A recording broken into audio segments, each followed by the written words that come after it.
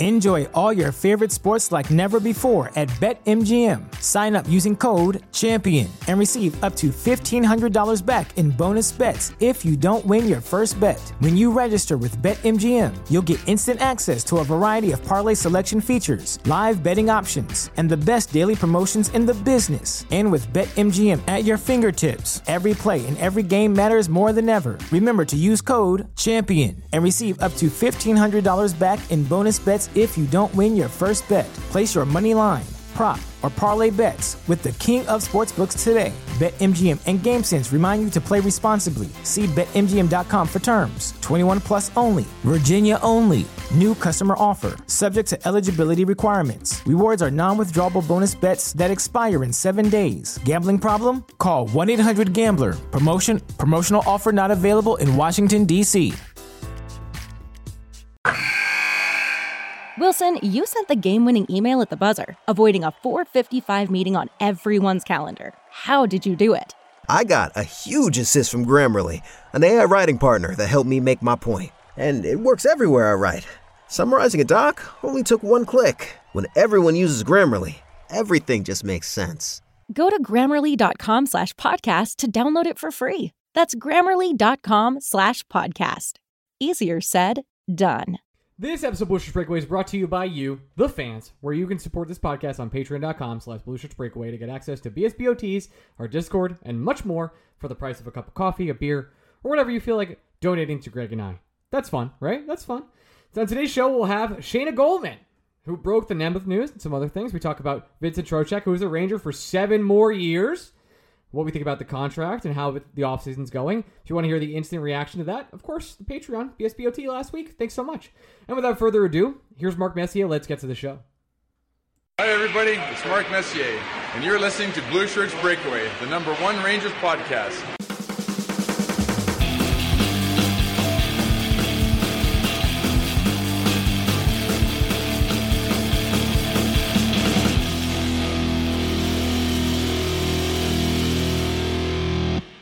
Hey, Blue Shirts Breakaway fans. Welcome to another week of the Blue Shirts Breakaway. I am your host, Ryan Mead. I'm here with my co-host, Greg Kaplan. Greg, say hello. I just want to be on record. Mm-hmm. On record. That's what we do here on this podcast. Yeah. I'm not giving any issues to my godson Kumar Rocker today. I will say that I am happy he is reunited with my other godson Jack Leiter. Congratulations to both. Glad to have them both still in the Ranger family. If you know what I mean. Yep, they're both Rangers. That's what we wanted. All things considered, from what I understand of the baseball draft, which is just fucking hilarious in and of itself, the Mets had a very good one. So I can't complain. Hey, listen, congratulations to the Rangers. Congratulations to the Mets. Congratulations to the Blue Shirts Breakaway. I think we've hit it all. We've done everything on this podcast. Today we'll be talking about free agency. And of course, a comprehensive pick-by-pick breakdown of the MLB draft. I mean, the Rays did get lambasted. I don't know if you saw that. Did they? Everybody hates the guy they took in the first round, which means he's going to be the best player. He's going to be a stud. When will you stop? When will you stop thinking the Rays are bad? Whatever. Trocheck is now a Ranger. We have Louis Domingue. There is still some Brian Windhorst pointing at the sky. What's going on with the Kaapo Kakko and Tyler Motte situations that I'd like to get into. But I think we should start with Trocheck. Do we actually think something's going on with Tyler Motte? Because I've seen the memes. I've seen you playfully engaging with it. I actually do think there is something. As crazy as it is. And it's definitely one of those like deep Twitter conspiracy theories. But even from the day of, I mean, I'm sure you saw me chirping about it a little bit, but I had, Drury doesn't leak shit. Ever, period. But I had the sense that they were trying to move Reeves, even though that upsets everybody. And I love Ryan Reeves. We don't have to tell you how much. It doesn't upset. We got to be careful with that term there. It upsets a certain faction of the fan base more than others. That is correct. And you and I have been extremely pro Ryan Reeves in terms of the player and the personality comparatively to other players that have played his role in the past. Period. Yes. Love the guy. I have a feeling that they've been trying to move him. Tyler Motte is still not signed. It is January. Oh my God, it's January. It's July 18th. It's July 18th. Nothing. No rumors on Motte. Nothing.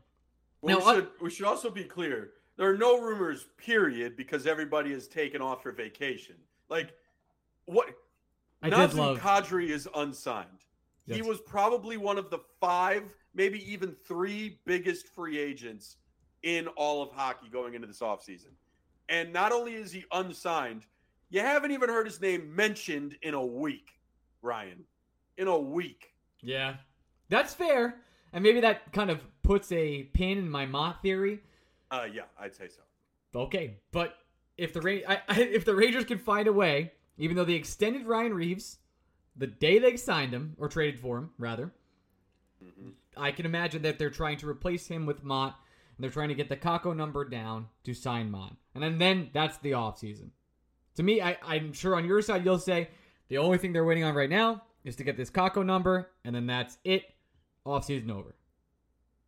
Well, so my Mott theory is different than your Mott theory. I think if we learned anything from this offseason, this free agent period thus far, is that there is just a finite amount of cap space. Now, we knew this going into it, and we knew that this didn't just apply to the New York Rangers. This was a league-wide problem.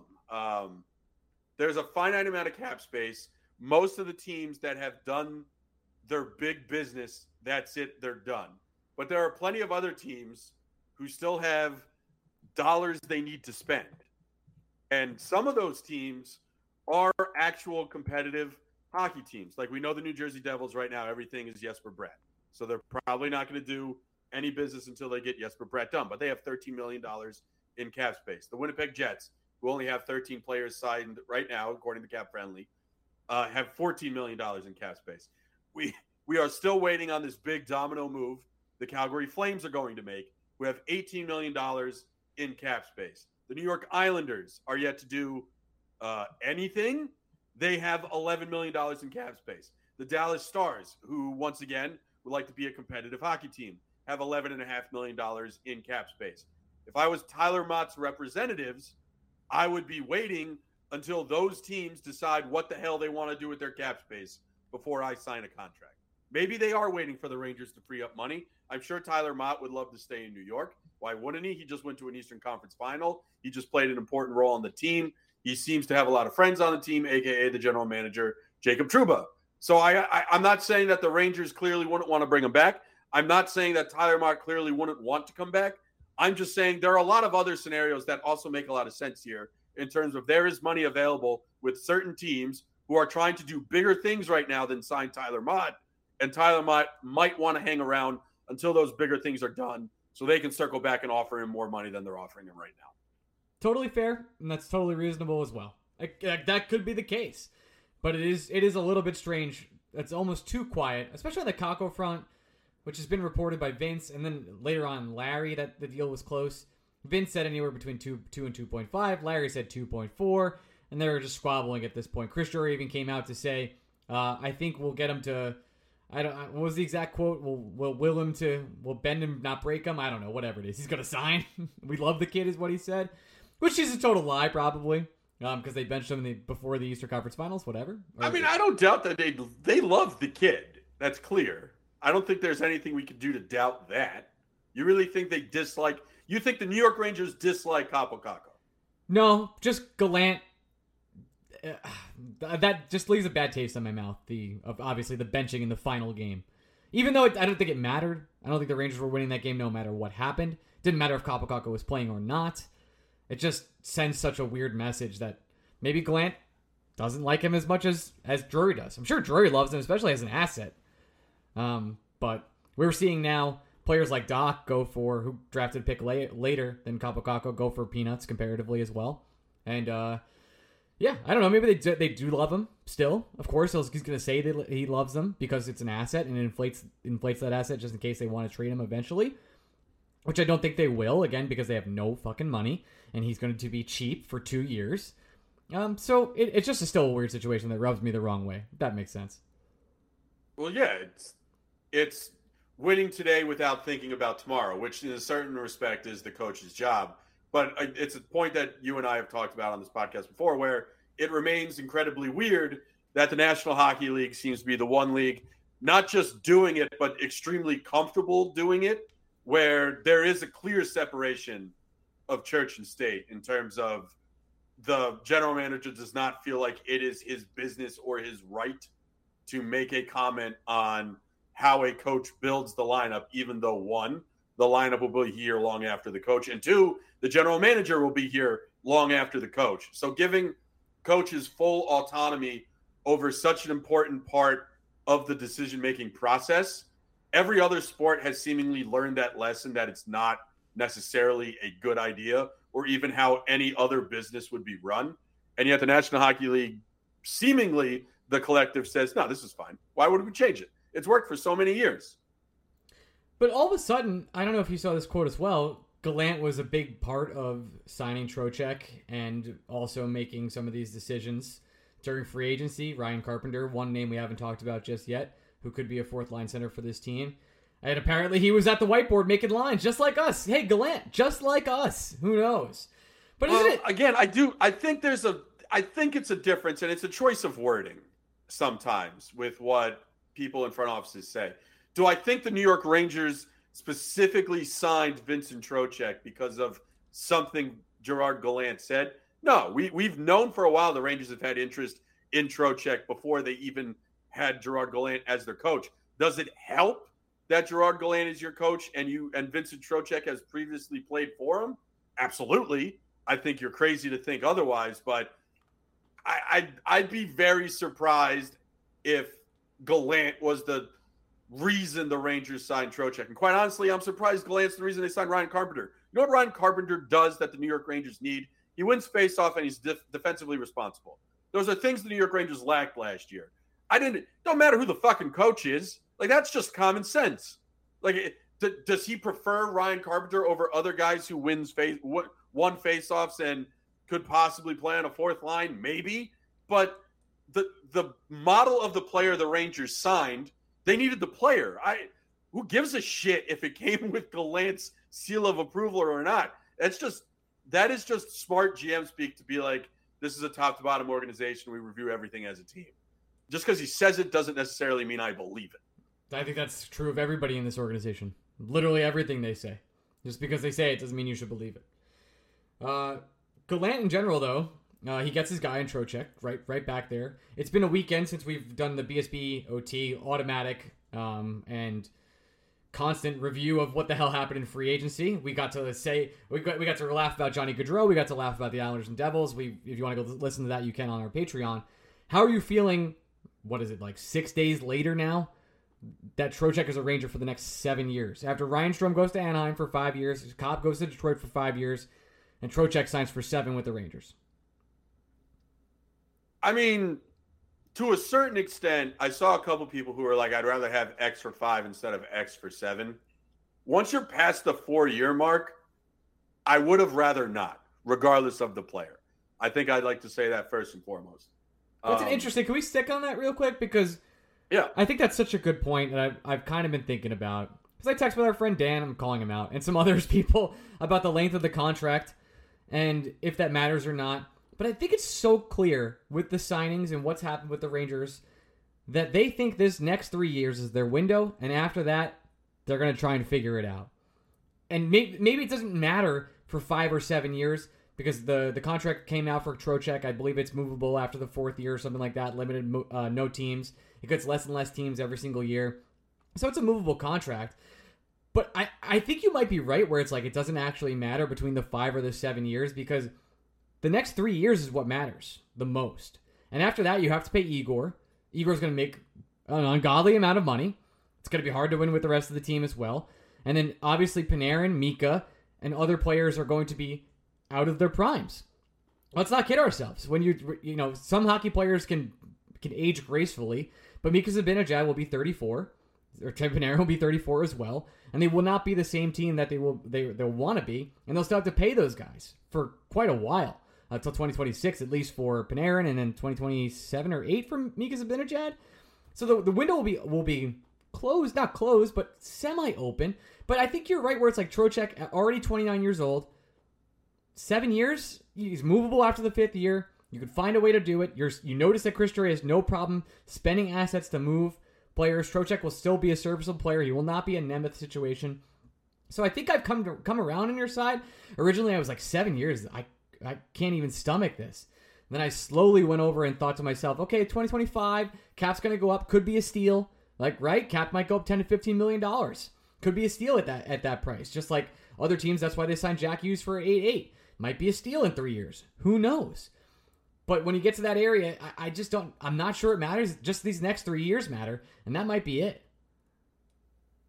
To your last point is my point, where it's like the Rangers wanted the player for this window, and they would have accepted whatever made the salary more digestible in their eyes in order to get the player for the window. So Trocheck of the three, in my eyes and in the Rangers' eyes, apparently, was that he was the best option for this team. And I would agree. I think he does things that Strome specifically, but also Kopp just don't necessarily do. And I would have, if I had to choose contract independent of those three players, I would have said Vinny Trocheck all day, every day. But it's like we've said this in other sports. It's also true in hockey. Every long-term contract's a bad contract. Every single one. None of them. It is the extreme low end that actually age gracefully. The best case scenario you can get, essentially, is what happened with Henrik Lundqvist. And even then, the New York Rangers would say it didn't age gracefully because they had to buy out the final year of his contract. But no long-term contract for a veteran player is a good business decision. You do it because it's a necessary evil, because you feel like you have to get over the hump, because you feel like you are X amount of players away from a title, and this guy is one of them. That's largely why you do them. But I want to combat a myth that flies around Rangers Twitter specifically, but I'm sure it flies around every other Twitter as well. I think fans need to get out of the habit that the New York Rangers aren't signing these contracts with the mindset that they're trading Vincent Trocheck in 4 years. The New York Rangers signed these contracts, and this applies Trouba, this applies Kreider, this applies for everyone, that those guys are going to be New York Rangers for the entirety of the contract. Now, yes, they do build things into the contract that if it goes south, they could potentially get an out. But the New York Rangers, specifically Trouba, did not give him an 8-year deal with only 4 years, no movement, with the intent and purpose to trade the final 4 years of that contract. They're hoping he's here for 8. If it goes sour, they will make an adjustment, but they expect him to be here for the life of it. And I think Ranger fans need to get comfortable that the New York Rangers signed Vincent Trocheck to a 7-year deal because they think he could be productive as a New York Ranger for 7 years. I think fans are thinking too, we joke all the time, and it's a joke because it's true, about how narrow-minded and not progressively thinking NHL front offices are. And then you're going to turn around to me and be like, well, they built this contract because they can trade him later. You're telling me they have that much foresight? This league? These front offices? I understand lying to yourself, but at some point admit you're doing it. I think that's the first time anybody's ever said this league about the NHL. But no, because the NBA, it's like this league, man, where it's like a definitive statement. The NHL, you have to put the question mark at the end, like, this league? It's this one? This one? You think like these guys could do it? These guys? These old white men who have been around the game for 200 years? What do you mean Johnny Gaudreau didn't want to go to... They are thinking next level? Lou Lamoriello couldn't do a good enough job to get Johnny Gaudreau? The speech wasn't compassionate enough?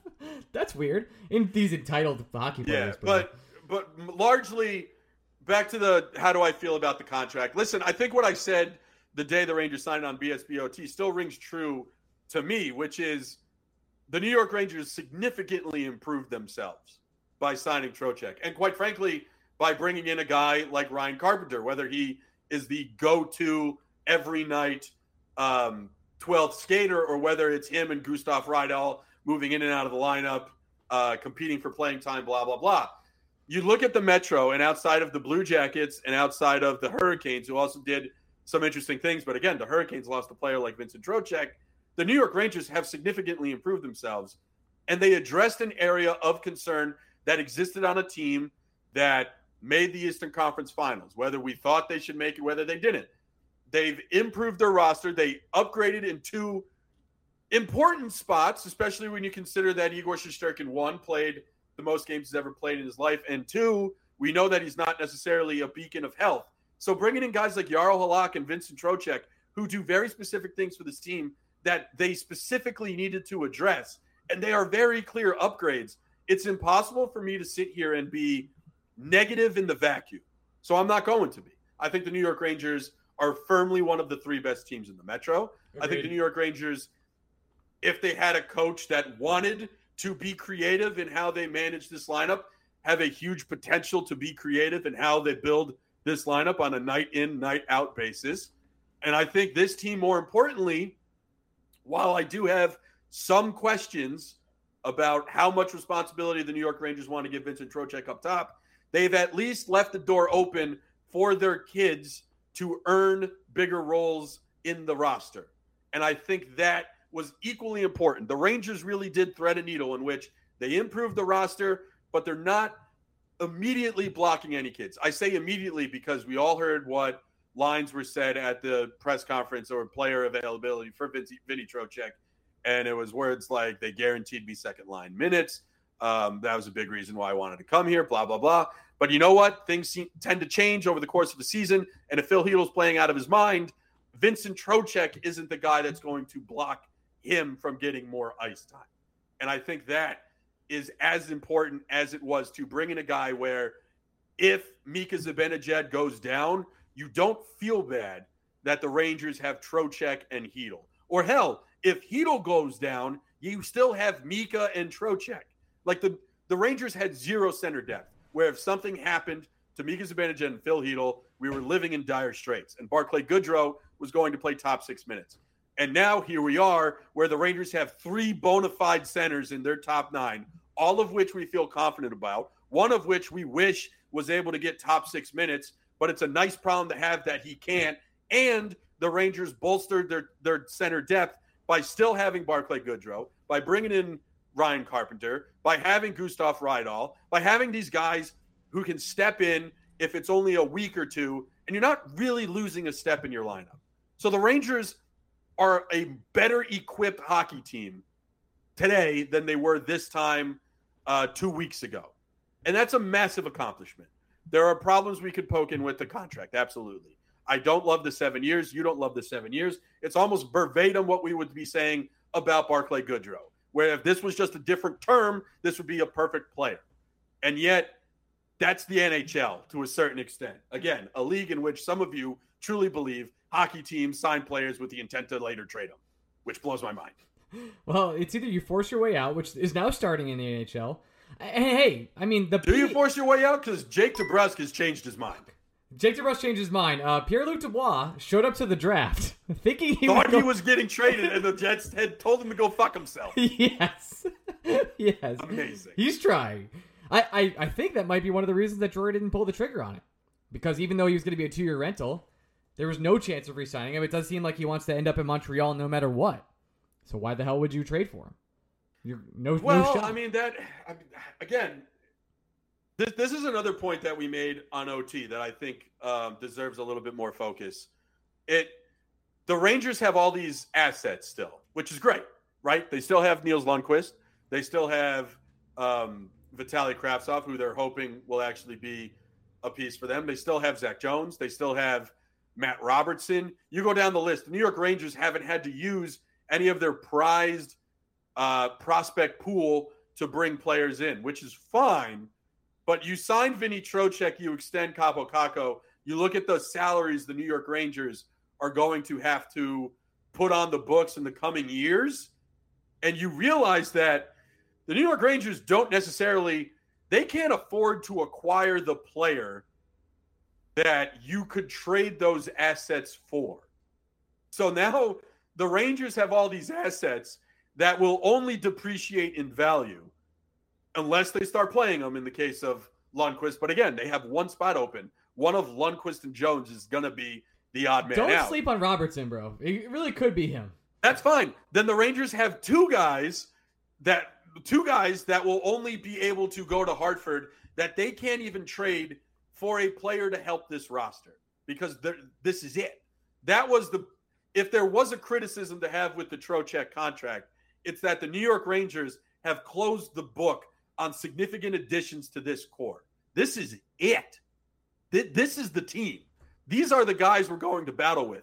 The Rangers will do some things around the edges, I am sure, which is how we get into conversations about whether Tyler Mott is actually on the table for them or not. But for the next 3 years, this is it. The only guys we're talking about the Rangers could potentially add, but even then probably won't because they don't have the money, are Tyler Mott types. You're talking about bottom 6 construction players. You're not talking about the true dynamic playmakers that some teams need to bring in a pinch. This is it. This is the team. Is this team good enough as is? It depends on how far the kids advance. I think you and I, we would probably say it should be. That doesn't mean it will be, but we're confident that there are enough pieces and enough talent that it should be. But the Rangers aren't getting a Patrick Kane. They're not getting a Pierre-Luc Dubois. I can't with the Patrick Kane stuff. But the point is, I'm not even talking about Patrick Kane individually. I'm talking about the idea that the Rangers have the ability or the space to bring in a true difference maker to the top 6 if something happens. Unless someone gets seriously hurt and they are able to Tampa Bay Lightning this up and use long-term IR, it's over. This is the team. Get comfortable, because for the next 3 years, we're going to be debating if this core is good enough to win the Stanley Cup, because there's nobody being added to this core. Not a soul on earth. The only way, especially next year, the only way this team changes at all is if Chris Kreider or Trouba gets traded in 2024. Outside of that, that's the only thing you got to be looking forward to for change. Everything else is going to be the same. Vince came on this show last week, called what was it, the Essential 6? I messaged him later on. He's like, yes, it's now the Essential 7. I don't know how they did that, but they did. And that's exactly where they are. They have 7 players that take up, 67% of their cap? It's like an insane amount. So your guys you're going to be paying are they're not going anywhere. Chris Kreider's not getting moved, period. Panarin, not getting moved. End of story. Trouba, same thing. Fox, come on. Igor, come on. What are we doing here? These players you can't trade for anybody that's worth anything. The next time this team will be significantly different will be 2025 when the cap is spiking, and even then it might not be because you have to pay Igor. You're going to have to pay some other players like Lafreniere and Miller at that time, and paying those players might be all you do at that. Could you see 2025 just being like, okay, we have to pay Miller, pay Lafreniere, pay Igor again, and that's it? Yes, I could see that happening right now. Yeah, because I'm of the camp that I don't think the Rangers are eager or looking to move either Kreider or Trouba. I think they are very comfortable and, in fact, love what those guys are giving this team. So you can't log on to Twitter without seeing someone or somebody saying, oh, well, when they trade one of Trouba or Kreider in 2024, things will change. And I feel like a crazy person taking crazy pills when I'm like, you have to prove to me the motivation that they'd be even wanting to consider something like that. I just don't see it. I know things can change in a couple of years, but assuming or hoping that the Rangers are going to be like, you know what? No, we don't want this player. And his no movement clause is now expired, so we'll definitely move him now. I just don't buy it. I don't. And I think this team is this team. And I think the Rangers are comfortable with it until they can afford to pay more people, and that'll be entirely salary cap dependent. Entirely salary cap dependent. Agreed. Do you want to do 5 stars after, Shanna? Holy shit, look at the time. Yep. Yeah, we should probably do 5 stars after Shanna. Sounds good. Let's transition to Shanna. Transition. Hey, we're back with the recurring guest and most guest ever, Shanna Goldman. Shanna, how are you? I'm good. I love this honor. Yeah, you are an honor. That's for sure. You're honored. Is it an honor, though? Like, also, it's like a little dubious because it does mean you have to talk to us. That's not great. I mean, I actively talk to you two separately and together on my own time. Oh, that's disgusting. Anyway, now that we've got that out of the way, let's get to how you broke another story. Woo! You were the first person to tweet out that the New York Rangers were going to trade Patrick Nemeth to Arizona. What was it like 2 years or 3 years after the Shea bomb? You're back in the game. You're an insider, Shayna. What's it like? It's really something. I'm back in the game. Who knew? Anytime the Rangers want to dump salary, I'll find that information for you. That's what you can count on me for. A defenseman who the Rangers don't want because they're cap hits. Was 2 seconds too much? I mean, it was a lot. But then again, like like Arizona has to know at this point, like on the one hand, teams are helping Arizona by giving them players with term who are going to be stuck playing there when it's going to be tough for them to bring in free agents, and I do understand that. And it's not like it's a great cap hit, and it's not like it's going to make their team any better, but I don't imagine they want to get better right now. Like, you have to think they want to be bad for like another minute, tank, and then maybe figure out their shit after that. So it's like they're helping them at the same time, but I don't know. I guess other teams really didn't want to, and also everybody, it does feel like, knew the Rangers were trying to offload his salary for a while. So I guess you have to try to leverage that. Do you think, man, do you think Nemeth could actually legitimately have a rebound year in Arizona, and then Arizona could see it as this guy fell off a cliff, we got 2 seconds for him, and now we're going to try and flip him at the deadline for like a third or a fourth?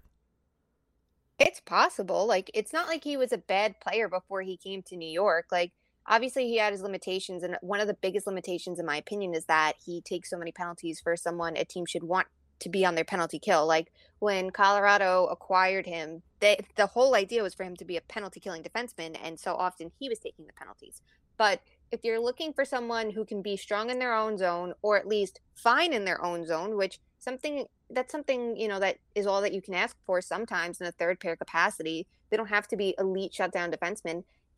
He showed that he was capable of it. The thing is that everything is much more chaotic in Arizona than it was in New York this year, even when the Rangers weren't at their best. But he has that experience from his time in Detroit. So could it work? Possibly. But he has to avoid taking penalties. And I imagine when you're chasing the puck as much as the Coyotes do, that's going to be a little bit tricky. Shayna, from a Rangers perspective, how important was it for them to open up that bottom pair spot? It's important to have the roster spot because it didn't feel very productive when he was in it. And he did have points in the season where he wasn't terrible, but I think from day one, his play was not the level that was expected of him when he signed that contract. So it helps to have a little bit more flexibility there. And whether, you bring in another lefty, you bring in a lefty or righty, they have options now, which is good for them.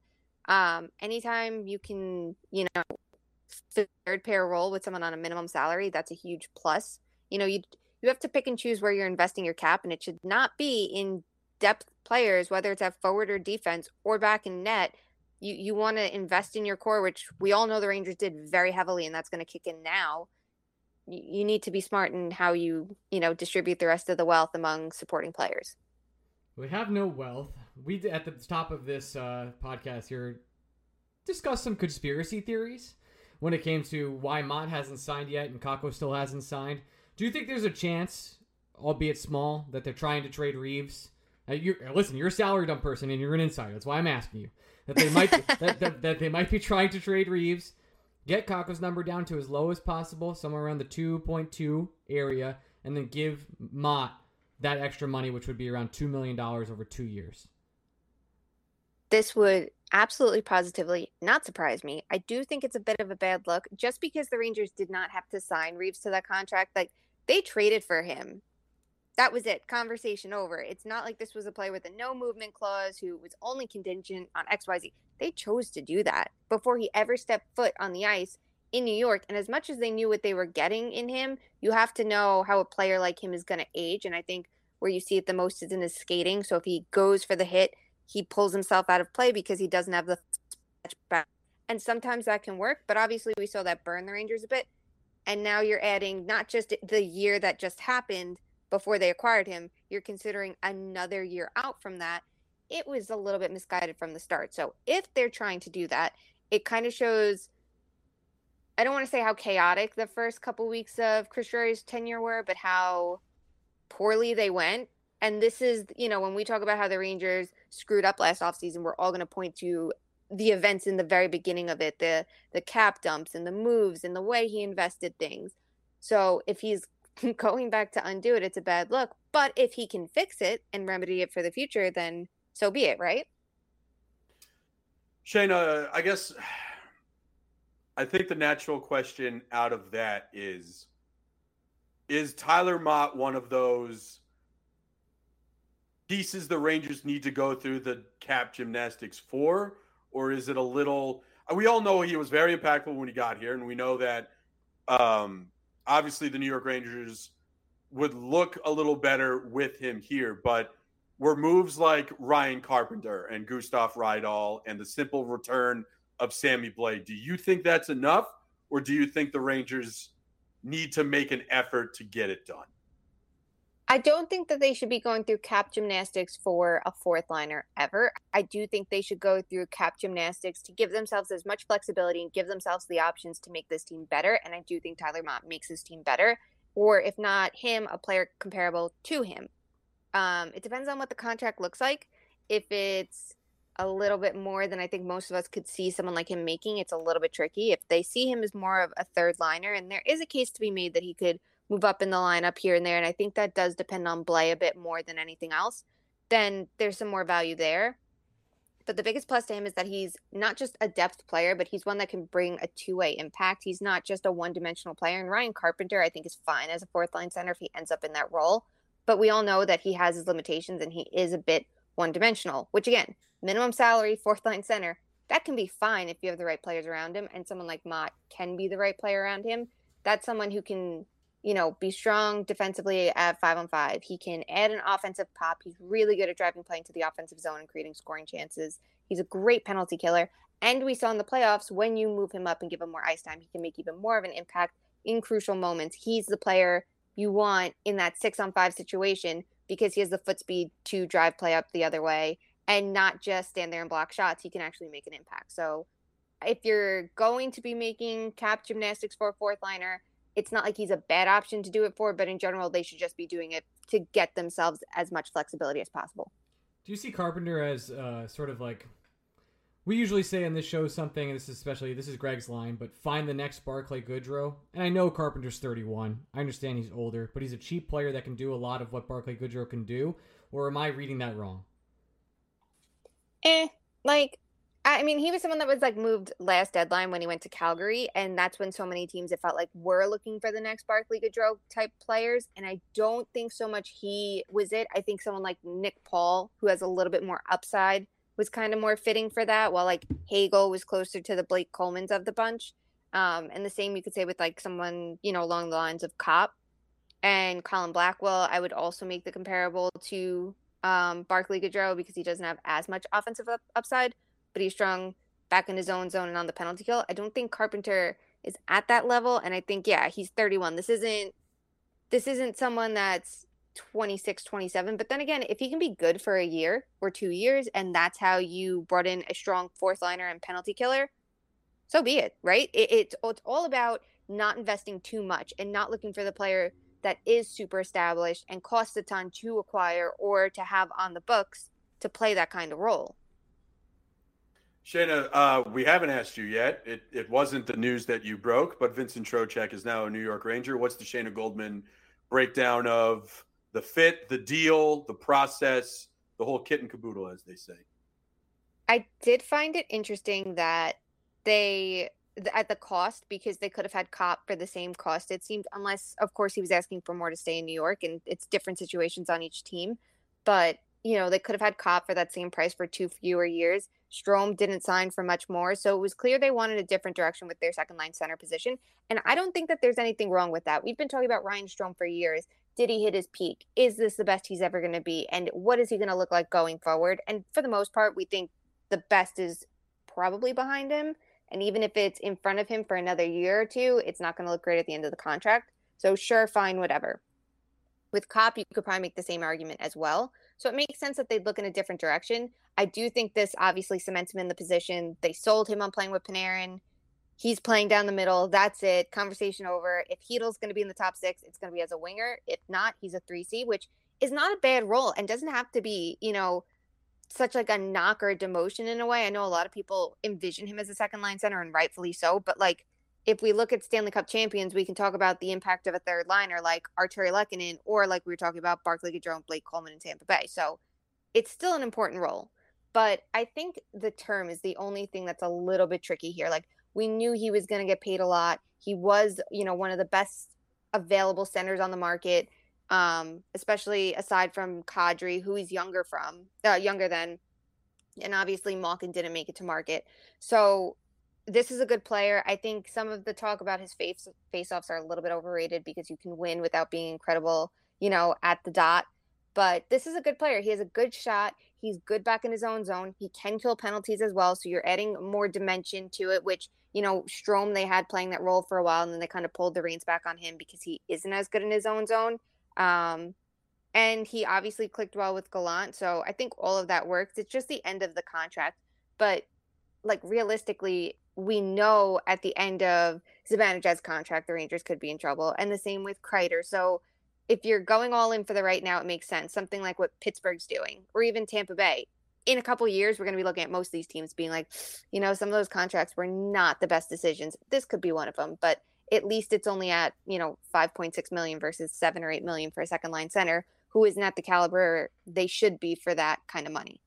Do you think teams are considering that 2025 there might be a massive cap jump once the escrow is paid off of maybe $10 to $15 million, and that the Rangers see this next 3-year window as who cares what's happening? We already signed all these guys, and the prime of their career is going to be over at that time? Yeah, it's like the same thing as just wait till the money comes in for the next TV contract. Obviously, we didn't project what was going to happen with the rest of the world around it. It's what we talked about with Kreider's contract. This contract is going to be, a bit of an overpayment. But when this money comes in and the cap goes up by X dollars, everything will be fine. That totally could be the case. But yeah, it might be the Rangers looking at it going, our best window is these years. Same with Pittsburgh with those 4-year contracts going. These next, couple years are our best shot.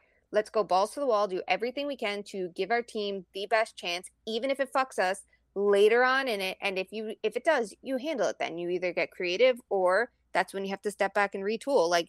This is what you have to do. The Rangers invested in their players before they were legitimate contenders. And now Trocheck kind of locks up that top 6 group a little bit more. Obviously, we still have, Paco's next contract and then, eventually Lafreniere's next contract and things like that. But if they can manage bridge deals for them, which it sounds like that's the vibe they're going to go for since they invested so much around them, then that's what you have to do. You have to figure it out somehow. And sometimes you have to give up a little bit. So maybe the Rangers got him to a lower cap hit to give him the term, but they're not really worried about what's going to happen in 7 years. They're worried about the next couple years and contending while Shesterkin's at this level and Panarin and Zibanejad and Kreider and Fox and so on and so forth. And rightfully so to an extent. Shayna, you are someone with your finger on the national pulse. I think it's fair to say. Do you think let me phrase it this way. Which team in the Metro, so I'm talking just in terms of new players coming in to their teams, which team in the Metro, in your eyes, improved the most from from signing day, who got better? Signing day till now. Signing day till now. Which Metro team do you think improved the most? Carolina by I think far and away is the best Metro team. I think the Devils checked off 2 boxes they needed. They did not do it in the flashy way I think some would have hoped. So I think that they're an improved team, but is it because of the players they added? Not quite. I think it's an all-around picture thing. The Islanders have done nothing. The Capitals have done. You also can't say the Devils because the big thing there is Jesper Bratt, and if that doesn't work, oh boy. Yeah, I imagine it works. I would bet anything it works, especially now that they have even more cap space to go around since they didn't spend as much on someone like, I don't know, Johnny Gaudreau. But the Islanders have done nothing. The Capitals got better goaltending. That's great and wonderful. I still think that they need work. Pittsburgh is interesting because they have Malkin and Letang, so technically they're the same as they were before free agency day, but they're a lot better than they'd be if they left. But the Raquel deal is a little bit iffy, and they've made some interesting moves on defense, but is it enough? I'm really not sure.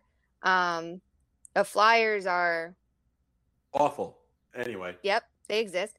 But the Hurricanes, you look at it, and that Brent Burns deal, I think is so good for them because they're not expecting Burns to be Norris caliber. They're expecting him to be good offensively and have support around him that he hasn't had in years. I think he's going to thrive there. Max Pacioretty, I know there might be injury concerns and whatnot, but he was one of Vegas's best goal scorers, and he's going to have a very good team around him once again. I think those 2 moves alone are so good. And then the depth move of someone like Andre Kasha, I think that's a good bet to take. I really like what they did. So I'm going to have to say them. And they were one of the best Metro teams as it was. But the fact that they just got even better, that's a threat to New York without a question. All right. So to me, I felt like the Rangers won the draft, even though they didn't participate in it. And I felt like they won free agency as well, because I think other teams have just gotten, I know you said every team has gotten better, but I'm not sold on the Pacioretty stuff. I know he's an amazing player, but doesn't he hurt kind of what Carolina does as a like forechecking team of like speed stuff, like possession play? Like, I know he's a really great player. I know he's a sniper. He can do certain things like that. But I still feel like these like older legs kind of break Carolina's system, and I'm not sure they're far and away the best team. Maybe I'm being over optimistic on the Rangers. Well, I honestly, Ryan, I think it's funny you bring up Pacioretty, because I would have brought up Burns. Like, he's barely better defensively than D'Angelo, and I don't think he's as good offensively anymore. So are we sure that they actually took a step forward with Burns, or did they kind of somehow stay the same while getting like 12 years older? Okay, that's fair. I think with Burns, I think that they made out better because I think there's somehow still more reliability than taking the risk on signing D'Angelo to that contract. So from that respect, I think he could be better defensively than D'Angelo with someone like Slavin or Pesce alongside him, especially because they're not going to need him to play the minutes that he would have played in San Jose. Like, I think that they could preserve his game pretty well. I think Pacioretty is kind of what they were missing in Carolina, and it's a good bet to take because it's not like he has a huge term on his contract or anything like that. They need someone who can shoot the puck like he can and can finish those scoring chances like he can. And he's so good at playing off the rush. That's what Vegas thrives on, that speed game, with someone like Mark Stone and like Stevenson, which that's not even an elite center, that I think it's really interesting to see how he's going to, click there. He doesn't have to be this incredible defensive player. He doesn't have to be the puck carrier even, which he often didn't have to be in Vegas either. He just needs to play to his strengths. And I think that the Canes can make that work. If they can play that dump and chase style, beat opponents in the corner and get him the puck, they're in a good position. So I like what they did, but I think the Rangers honestly did well that they didn't do anything stupid. Like, the smartest thing you can do a lot of the time is to not spend on free agency day, which is a day that everybody throws money around because you have to spend to get players to come to your team, to leave their former teams and things like that. And the Rangers didn't do it. And the Hurricanes went the trade method for most of it versus, free agency signings too, which I think is a benefit to them. And they didn't have to give up too much. I mean, they gave up nothing for Max Pacioretty. I think that's a huge win. But the smartest thing the Rangers did was they didn't overspend like they did, I don't know, last year with contracts they already are getting themselves out of. Well, those first 30 days of Chris Drury, I mean, it's like any new sports owner or new GM. They're itching to make impact moves, and they make a ton of mistakes. And Drury immediately, and I think we flamed him appropriately for the time, traded Buchnevich for what I feel like is a lackluster package. I'm sure a bunch of people are shaking their heads right now or nodding along.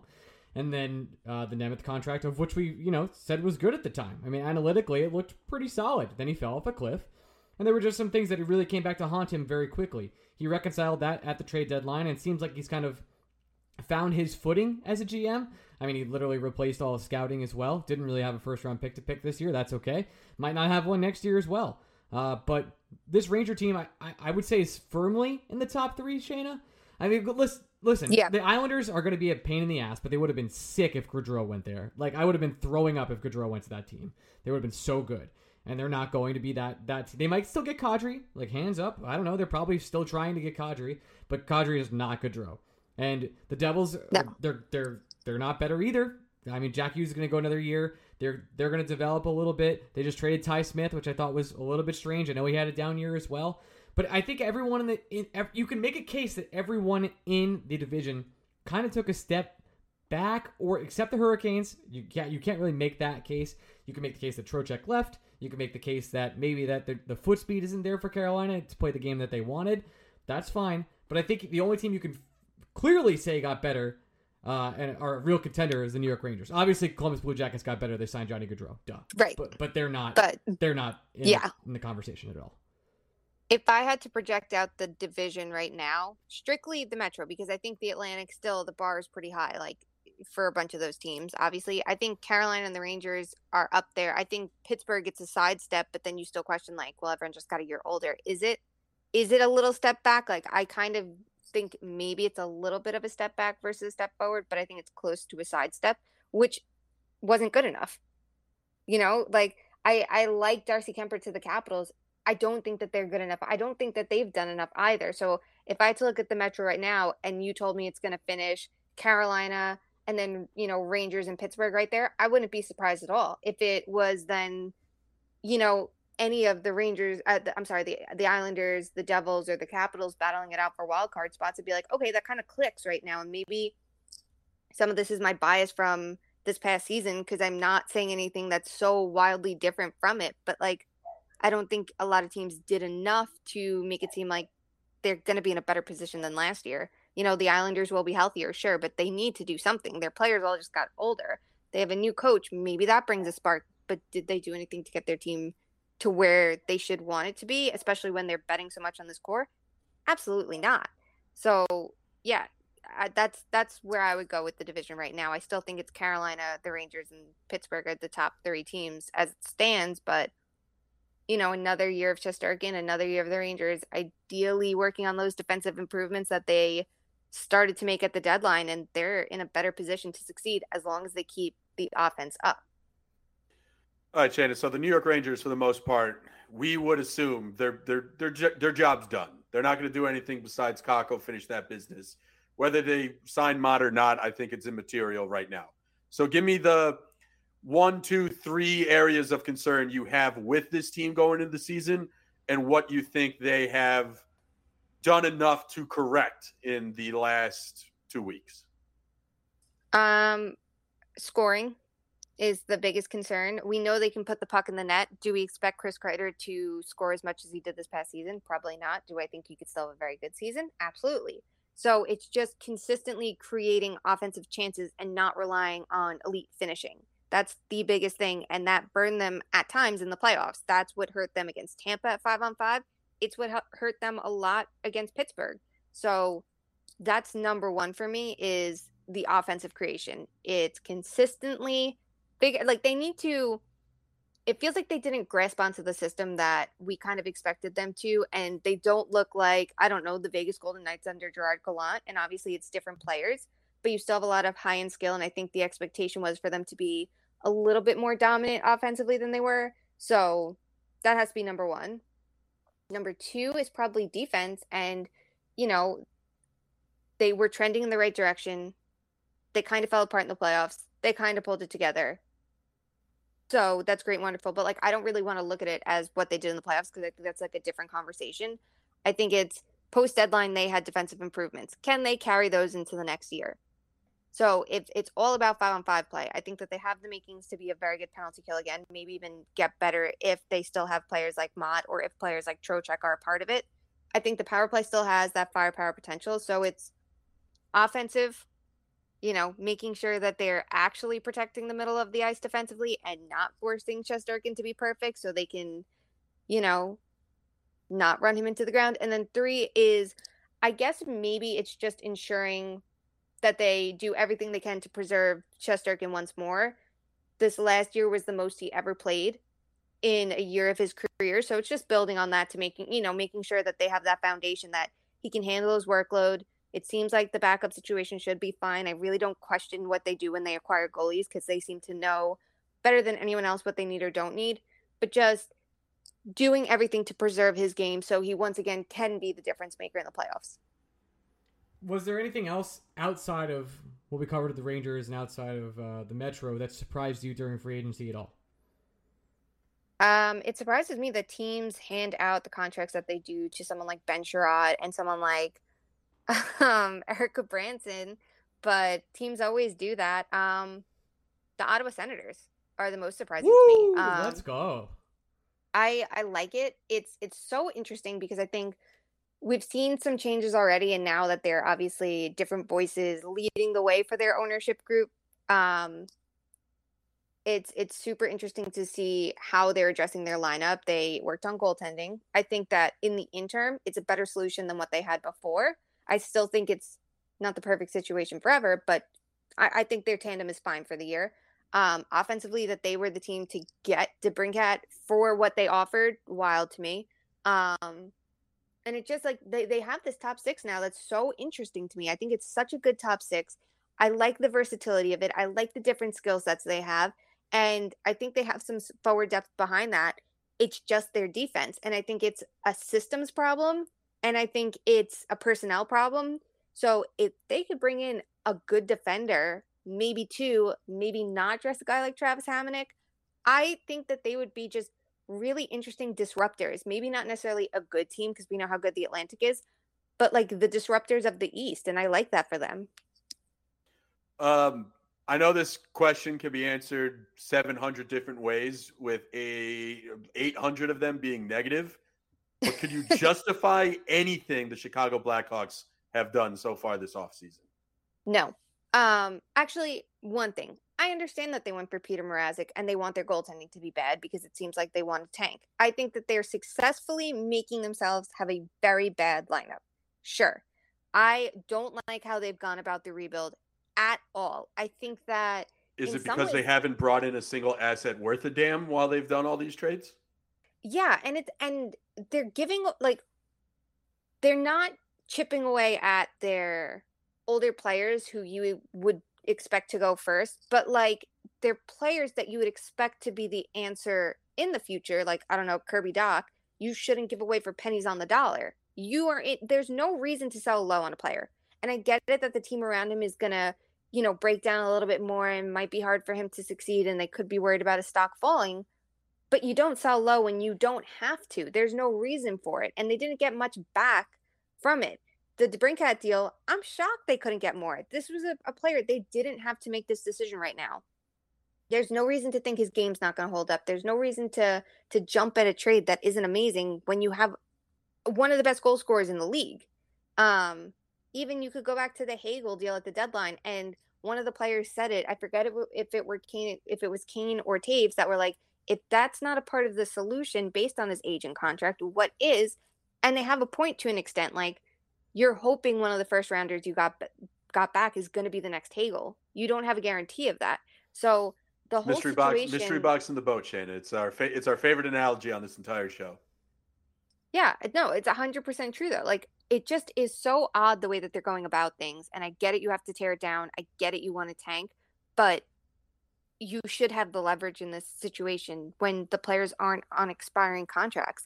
And the funniest part of all of this, which when I was doing something earlier and going through cap hits for something I was working on, was Seth Jones's massive contract, which put them partially is the reason they got set back as far as they were, and I think jumped at that 7th overall pick to get back in the first round since they moved their own draft pick in that deal, is the fact that Seth Jones is only starting that massive contract this year.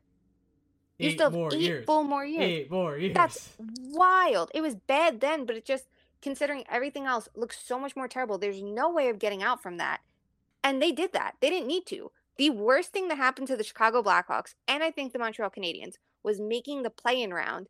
But it's especially true for Chicago because at least Montreal had that trip to the final, and I'm sure they wouldn't trade that. But it gave these teams like this false sense of security of who they think that they were because they won a round, and they didn't get the high draft pick they should have. They like went off the rails a little bit, and they were like, oh, we're going to try to be so much more improved for next year. Like, everything they did was ass backwards, and it's only burning them in the long term, which is the last thing that they should have wanted. Shayna, can't thank you enough for giving us your time. Greg, any final questions for Shayna? Shayna, we asked before this podcast started recording, so I'll ask you again. What would you trade for Juan Soto? I said the money gun before, but I would like a lifetime supply. I would be like, all right, you're going to come to our team. I want every ounce of Cherry Blossom merch that you have to offer. I think it's awesome. And I would be like, I want 5 jerseys. I want 10 t-shirts in all different sizes. So if I'm feeling a crop top, that's cool. If I'm feeling an oversized t-shirt, I have it. I want the hats. I want socks. I want everything. So I would trade that. I would say, please bring that. And then you can come to my team. Yeah, that makes sense. I'm in for it. You can follow Shayna on Twitter. Hey, Shay. You can follow us. We're actually going to come stay here and do 5-star questions. So we'll be right back. But Shayna, thank you so much. Thanks for having me. Talk soon. All right. Coming back for some 5-star questions real quick at the end of the show. If you want to leave a 5-star question, you can join our Patreon, go to our Discord, go to the 5-star questions channel, leave them there. Let's get this out of the way first, and then we'll do some Ranger questions. There's 2 questions about Juan Soto. We just talked to Shayna about him. It's from K-Bomb and Tom Roach Jr. K-Bomb asks, is there a realistic package you wouldn't pay for Soto? And Tom Roach Jr. asks, what is a reasonable trade package for the Mets to offer for Juan Soto? Do the Nationals even entertain it? Would it make sense for the Mets? I'll let you answer because I think we have the same answer. Yeah. To point number one, is there a package I wouldn't trade for Juan Soto? No. There's one package, and it's Trout Ohtani. That's the package. Yeah, I guess. Even then, you can make an argument. You can actually make the argument. You're betting, one, Ohtani has been injured a bunch, and two, there's a pretty good chance that Soto over the next 10 years will be better than Trout over the next 10 years. So you can make the argument, Ryan. It's not done. That's sick. That's the point that we are trying to make here. What is a realistic package the Mets could trade for Juan Soto? Whatever the fuck they want. Like the Nationals could ask for literally everything. I don't know how to be more explicit than that. If they wanted Alonso, Lindor, DeGrom, Scherzer, and Francisco Alvarez, you'd have to consider it. You would. It's Juan fucking Soto. He shouldn't be available. We said this in a group text with our friends because they're like, what is a package for Juan Soto? And I simply said there isn't one that exists. The entire room agreed, and we moved on with our day. Like, what do I think the Mets are actually going to offer? They're going to offer Francisco Alvarez. They're going to offer Matt Allen. They're going to offer Brett Beatty. They're probably going to offer Ronnie Mauricio. Do I think that's enough? No. My man, that's not a 16th. It's not a 16th. And I love Francisco Alvarez. Love him. As you should. The Mets have the two best catching prospects in baseball now, by the way. Welcome to the team, Kevin Parada. Okay. An anonymous scout today or yesterday said it's like the Mets have prime Mike Piazza and prime Gary Carter on the same team, to which I say, I love the MLB draft. This is the most ridiculous time of year. The New York Yankees drafted a guy 6'7", and they said he's going to be the left-handed Aaron Judge. The only thing he has in common with Aaron Judge is he's a tall outfielder. It's great. I love it. Prospect writers say Ivan Melendez, who won the Golden Spikes Award this year, hit 387 with an OBP over 500 and a slugging percentage over 800, essentially sucks. It's amazing. I love the baseball draft. Nothing makes sense. All of it is fugazi. It's ridiculous.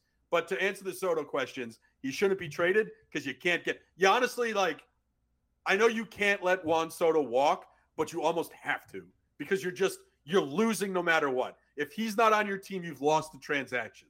So what does it matter if you're getting anything in return? Oh, man. It's like a 16th, bro. He's 23 years old. He's having a down year. His OPS is 800. Okay. I saw a writer post today that there are 4 Mets currently who have a career WAR over 20. Juan Soto at 23 would be number 5.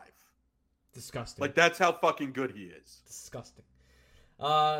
David asks, is this the best New York Rangers offseason for our rivals getting fucked? Yes. Yeah, it's not close, actually. Is it the best, though? I don't know. We'd have to really dig in and see if it's, like, actually the best. I think since we've done this show, it's the best. I'll give you, I mean, yeah. But that's such a caveat. It's been 7 years. It's been 7 years. It's not a caveat. It's been a long time. I mean, it's a little bit of a caveat. Come on. You can't say it's not a caveat. Fine. Yeah, I mean, it's hard to think of it going better for the New York Rangers. Let me put it that way. Because the Islanders have done jack all. The Devils lost out on their main guy. Not only did they lose out on their main guy, but it's safe to say, like, the settlement they ended up with, Andre Palat, like, we did an entire rant earlier this offseason about how, like, be careful about signing the guy who just made a killing playing with Kucherov and Stamkos. The Flyers, God bless them.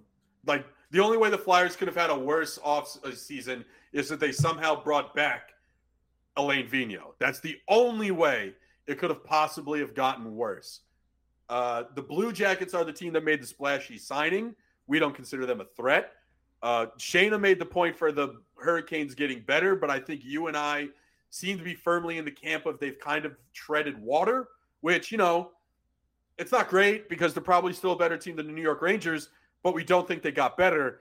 And if anything, in Pittsburgh, all that happened was players got a little angry with management, and they didn't make any improvements. Like, I'll be honest with you, I don't think Jeff Petrie's better than John Marino. I'm a big John Marino guy. I'm not really worried about. I think the Penguins are still a good team. Sidney Crosby can win a series by himself. Yeah. Sidney Crosby's still there, so it doesn't fucking matter. Doesn't matter. Like, that's what it comes down to. Yes, he's that good, and that's all that matters.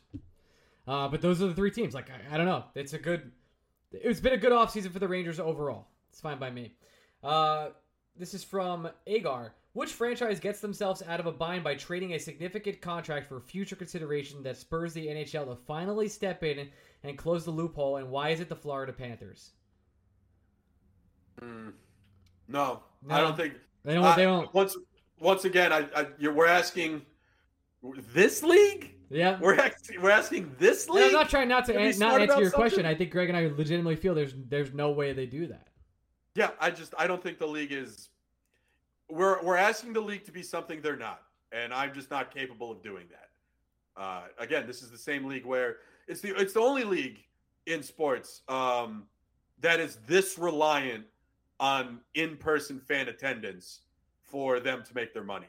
Every other sport has, if not just embraced other revenue streams, but are almost reliant on other revenue streams and are profitable from other revenue streams, that if attendance does dip, it just doesn't really matter because they're invested in other places. And in the NHL, it's the revenue stream that is keeping this league from increasing the salary cap or just doing anything fucking interesting. And it's just ridiculous that we live in this world. This is an interesting one. This is from Paranoid Android. In Wednesday's OT episode, you guys speculated... You know it's Panaranoid Android, by the way, right? Oh, boy. Okay. It's always been that, too. Has it? Yeah. Man, reading is hard. Panaranoid Android.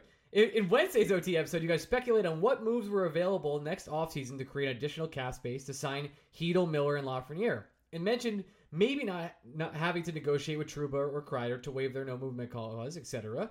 But isn't it more obvious to trade Gaudreau to free up $3.6 million slot next offseason? He's a modified no-movement clause, and in his stupid league, he will be movable even at 5 years, $3.6 million for another team looking to add magical winning grit or teams looking to reach the cap floor. That might actually be the real thing that happens. Yeah, I mean, yes, it makes more sense to trade the less talented, less important player. I'd hope that was fairly apparent from the jump. But we don't really talk about Gaudreau as a cap dump very often these days at all. No, but I'll also say this. I think it's more likely the Rangers view Barclay Goodrow as an important part of the next cup-winning team than Filipino. No, I don't think that's... it might sound like a hot take, but I'm not making a hot take. I truly believe the New York Rangers themselves believe it's more important to keep a Barclay Goodrow around, and the luxury that they are talking about, or we are talking about, actually turns out to be Filipino. Hard for me to disagree. Bradley asks, if Vincent Trocheck signing is the Rangers' Jalen Brunson signing, then who is the Donovan Mitchell trade going to be? Nobody. They have no money. No, because again, the rule here, friends, and this is an important rule, is one team can be interesting. The other team cannot. So far, the New York Rangers, even signing Trocheck, I don't think quite meets the interesting threshold because we expected them to make a 2C move. And in fact, what they did was take the path of least resistance. So if anything, you can make the argument that if the most boring route was simply re-signing Strome or Kopp, this was the second most boring route. Whereas Donovan Mitchell, that's fucking interesting. Yeah. And I posed the question today. It's this time of year, Ryan. What happens first? Kakko signs or Mitchell trade to the Knicks is done? I think Kakko signs first. You've been saying this for a while now, buddy. Yeah, I know. We're doing it. We're doing it again. We're back, baby. We're back. 2 more real quick. Or 3 more. Traveling Sports Doctor. I'm a firm believer that having extra centers in lineups, or he's a firm believer in having extra centers in the lineup. I call it the inverted T, where you have a 1C, 2C, 3C, and 3 centers on the 4th line. It allows for maximum flexibility. What do you think of a 4th line of Goudreau, Rydal, Carpenter for that purpose? I'm in. You sold me. The inverted T. I love it. You got it. Yeah, I don't think it's happening. I don't either, but I love the idea, and I love you going for it.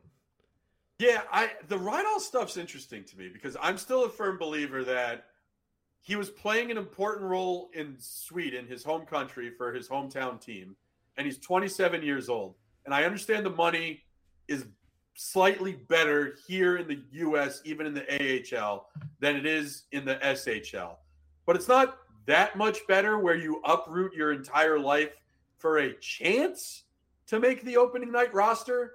I understand that this is it's very possible that this is what it is and this is what will happen. But I just permanently color me skeptical that Rydal is not going to be a Ranger on opening night. I think he will. I think the Rangers would benefit from it. This isn't I think the Ryan Carpenter signing is the perfect low budget signing you do. And again, it falls in line with the Dryden Hunt deal last year, where these are the kind of players you're supposed to be signing to these type of deals. So you're not giving out significant salary obligations to players in your bottom six. But I don't know. I'm not going to be able to shake this Rydal existence on the Rangers roster until I'm told otherwise, essentially. Final question, because our other questions from Matty Jack, and he asks about Trouba and if he's possibly moved in 2023, 2024, but we talked about that earlier extensively. Just Gypsy asks, hear me out. Tired, struggling to figure out how to sign Mott in July, wired, letting him sign somewhere else and just trading for him again in February. Now we're talking. Now give up more assets again. Good times. I mean, they'll have to trade another 4th round pick. The problem is if you let Mott sign somewhere else, guess what he's getting? Term. So, you're not getting 6 months or 6 weeks of Tyler Mott anymore. You're going to be getting years upon years of Tyler Mott, which, again, it's nice in theory, but is it more important to have Tyler Mott for the next 3 years, or is it more important to have room to sign Keandre Miller to the extra $1 million that he wants? It's that. It's that. All right, we're out of here. Hard. We'll be back with BSBOT probably on Wednesday. Maybe Kako is signed. Maybe someone else is a Nick. Who knows? We'll be back then. You can follow me on Twitter at Orion Meek. Follow Greg at Blue Shirts Break. I love you guys. Bye. All right, it's the end of the show, so you know what that means. I've mispronounced a bunch of names of the NHL Insiders Club. I wish we had an amazing free agency day. We had a bunch of scoops in there, including I had Charlie Lindgren's contract, but didn't have the team 4 hours beforehand. I don't know. Life's weird. So without further ado, I want to thank Adam Cassidy, Adam Cohen, Adam Curtulo, Adam Keach, Alex Gardner, Anthony Tarragona, Ben Waters, Ben Weber, Bill Rattel, Brendan Lackos, welcome. Brett McGinnis, Brian Doyle, Brian Gallagher, Brian Mellon, Broadway Blue Shirt Bleeder, Chris Finelli, Chris Haru, CJ Stellwagen, Conrad P. Demich, Daniel Dazan, David Aridon, David Siegel, Dennis Dice, Darian, Eric Stagg, Garrett Reynes, Give Gardner a Cup, Garrett Gretzky can fly, Harrison Hasco, Hip, 89, Hollisauce, Ian Rodriguez, Ian Usher, Jake B, James McCarr, James Masker, I don't know why I called him McCarr, Kel McCarr in the mind, Jamie Filipponi, Jerry and Marquez, JD, Jimmy Mack, JG Frankie JJ, John Hardesty, John Shea, Johnny Thundercock, Jordan, Josh Kesselbaum, Justin Friedman, Christopher Florida, Christoph Berg, Leishik. Oh man, I just heard him say his last name. It's not Gronkowski at all. It's not. I should play it. It's Gronowski? Leishik Gronowski. Nice. I think I nailed it. He's going to yell at me anyway. Lou Giordano, Matthew Goodwin, Matthew Klein, Meatball the Cat, Mike Buckle, Neil Grover, Nicholas DiNicola, Pascal Perrier, Pavel Kozarev, Pro World Sex Gamer, Randy Tester, Sean Tiger, Sean Manella, Stig Bullbox, Weingart, Thomas Welsh, Tom Sicklary, Tommy O'Neill, Thomas Jr., Tor from Manhattan, the original OG supporter, Upstate Vin, Vinny Bracco, Vinny Hay, Winston, Will Spector, and Winston, the Golden Retriever. Thank you so much for another week. It's going to be a quiet month and a half of New York Rangers rumors in hockey. Comparatively to last year when we put up a billboard in August, we will not be doing that this year. We might make a Where the Hell is Mott and Kako's Where Waldo book. But outside of that, I think we're going to be a little limited on the stunts. But we'll find the content as we always do. I have a lot of season preview stuff to go on. We're going to talk about, we'll bring some other people on to preview the season. And boy, what the hell is going to be happening in come September. So thanks for sticking around with us. Love you guys. We'll be back next week with more Rangers talk as always. Love you. Bye.